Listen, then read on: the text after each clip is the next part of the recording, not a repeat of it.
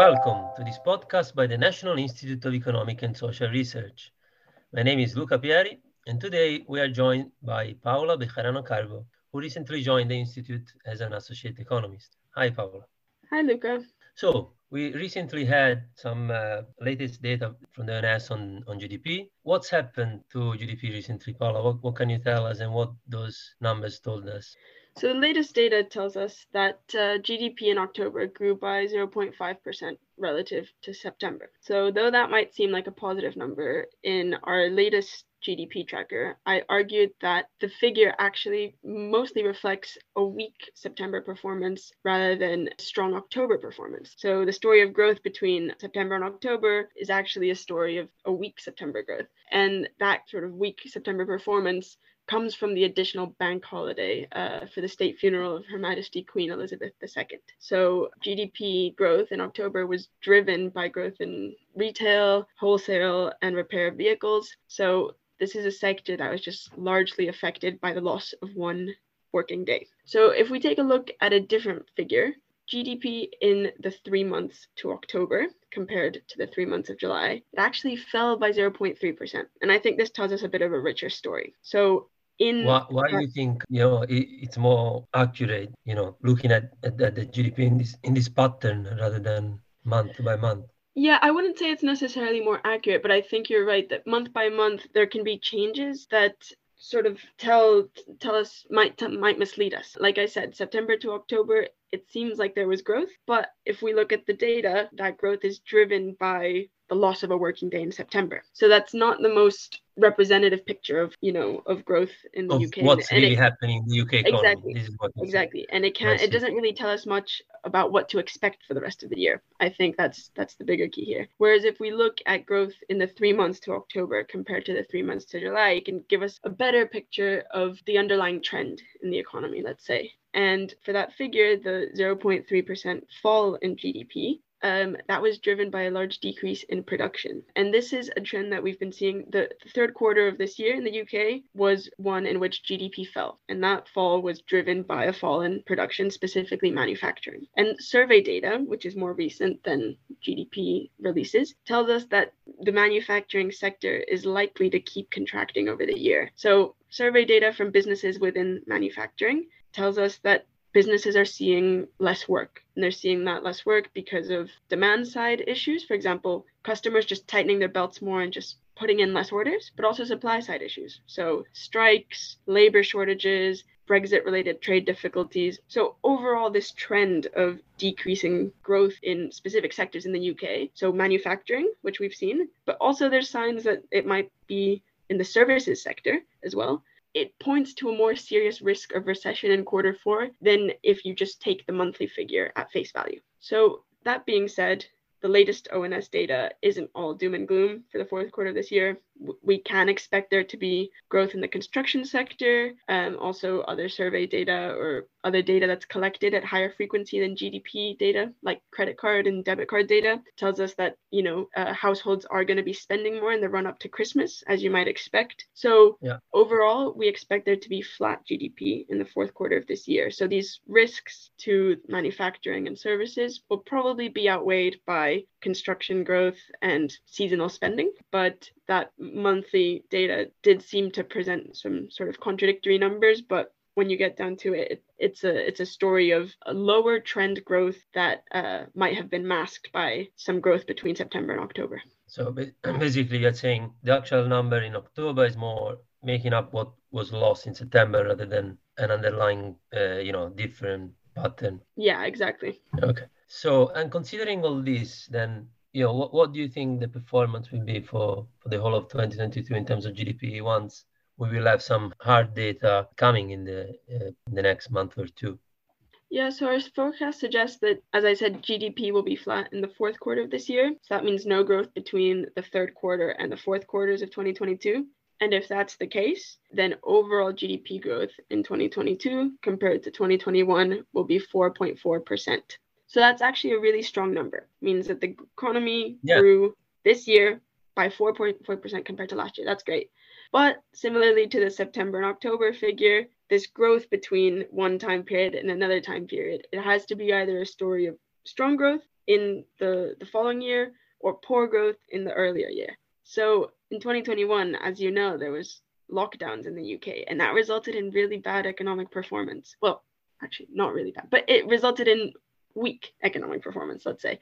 And so this figure of 4.4% is more a story of poor performance in 2021 than extraordinary performance in 2022. That being said, the first half of this year did see some good economic performance, which is also contributes to that 4.4% figure. But so you're saying, again, this is more making up what was lost last year rather than a good year for GDP and the UK in terms of economic performance. Is that correct?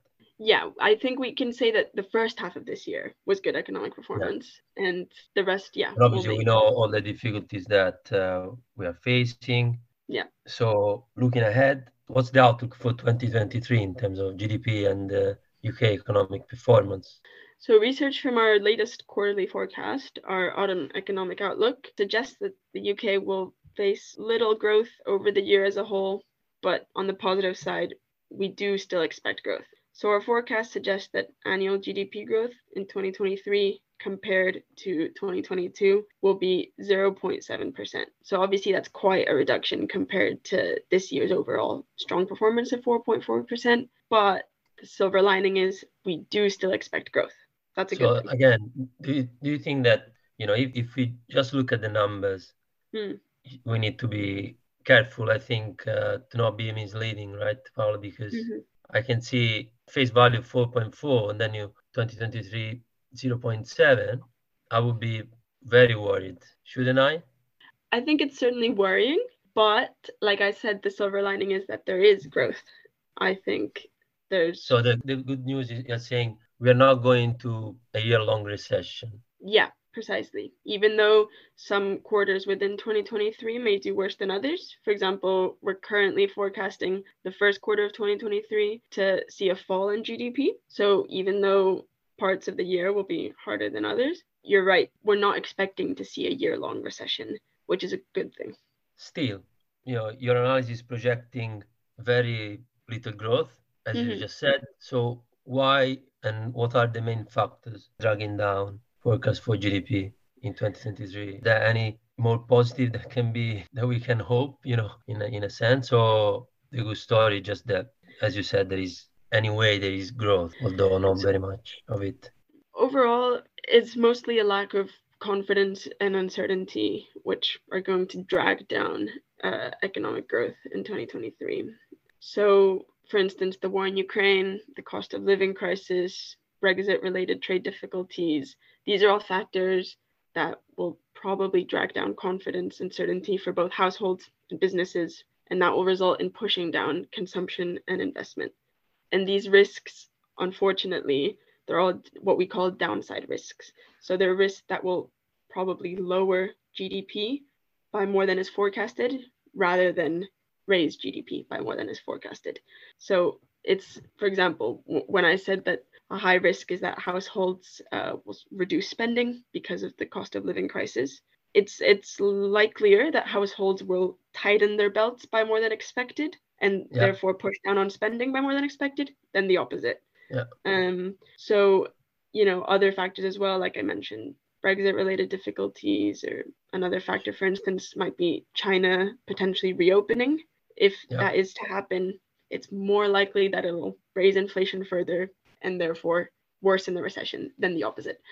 So, this picture of 0.7% growth, unfortunately, the risks to that 0.7 are on the downside. So you're right, it is a pessimistic outlook in that sense. Yeah, unfortunately, there are reasons behind it, obviously, as you just outlined them. So what could or should be done more to improve what looks like a quite difficult picture ahead of us? Well, unfortunately, it's not immediately clear how much the government can do in the current situation, other than to support the very poorest households through this expected crisis. So the Chancellor's autumn statement, announced on the 17th of November, was a step in the right direction in this respect. Chancellor, for instance, announced increases in the living wage, universal credit, and pensions in line with inflation, which will all contribute towards alleviating some of the harm that the current cost of living crisis is imposing on so many households in this country. That being said, in our response to the autumn statement, we first and foremost pointed out that the Chancellor should have provided more support to UK households at a time when households are facing the largest fall in their real incomes since records began in 1956. And what I mean by a real income is your income taking into account inflation. So if prices are rising by more than your wages are rising, you're going to be worse off because you're not going to be able to spend as much as you were before. So basically, what you have in your pocket is value. Is less. Exactly. The value of the money you have is going down. And so I'll give an example of where the Chancellor could have provided some more targeted support. So while it was positive that he provided some targeted support for energy bills for households on universal credit, disability benefits, and pensioners, he didn't provide that same support for low-income working households. So the energy price guarantee, in this example, the way it works is if you're not in one of those means tested groups, you receive the same subsidy as anyone else in the economy. So someone earning an income that's taxed at the top rate of income tax will be getting the same subsidy as someone on the lowest rate of income tax that's working. So it's a general subsidy rather than a more targeted support.